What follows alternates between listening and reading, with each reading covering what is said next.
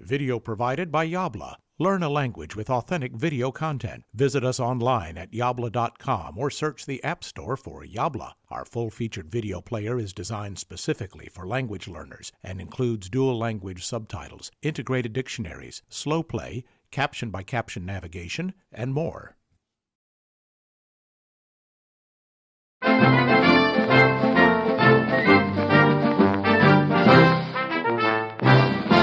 Les lois ont souvent été créées il y a très longtemps et elles avaient souvent un sens dans un contexte particulier du passé. Certaines de ces lois sont encore en vigueur en France et dans la France d'aujourd'hui, certaines de ces lois paraissent totalement surréalistes.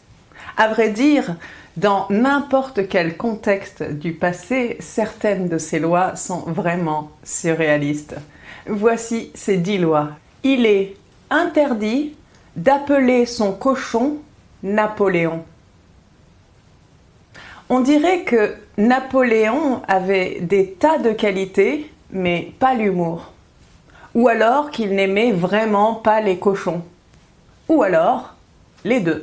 Tous les habitants se doivent d'avoir une botte de foin au cas où le roi passerait avec son cheval. Ça, c'est un peu plus contraignant. Encore, ne pas appeler son cochon Napoléon. Je suis d'accord. J'ai pas l'intention d'avoir un cochon ce mois-ci. Et puis le prénom Napoléon, bof. Avoir un extincteur chez soi, des bougies, une torche au cas où. D'accord, mais une botte de foin. J'ai bien une terrasse et j'habite au 2e étage.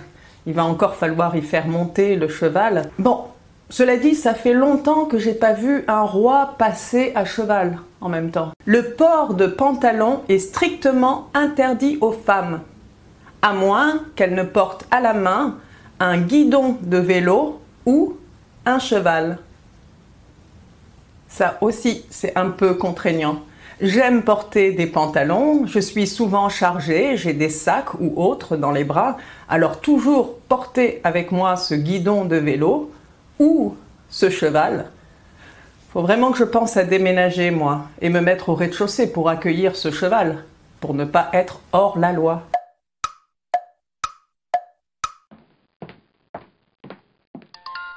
Yabla.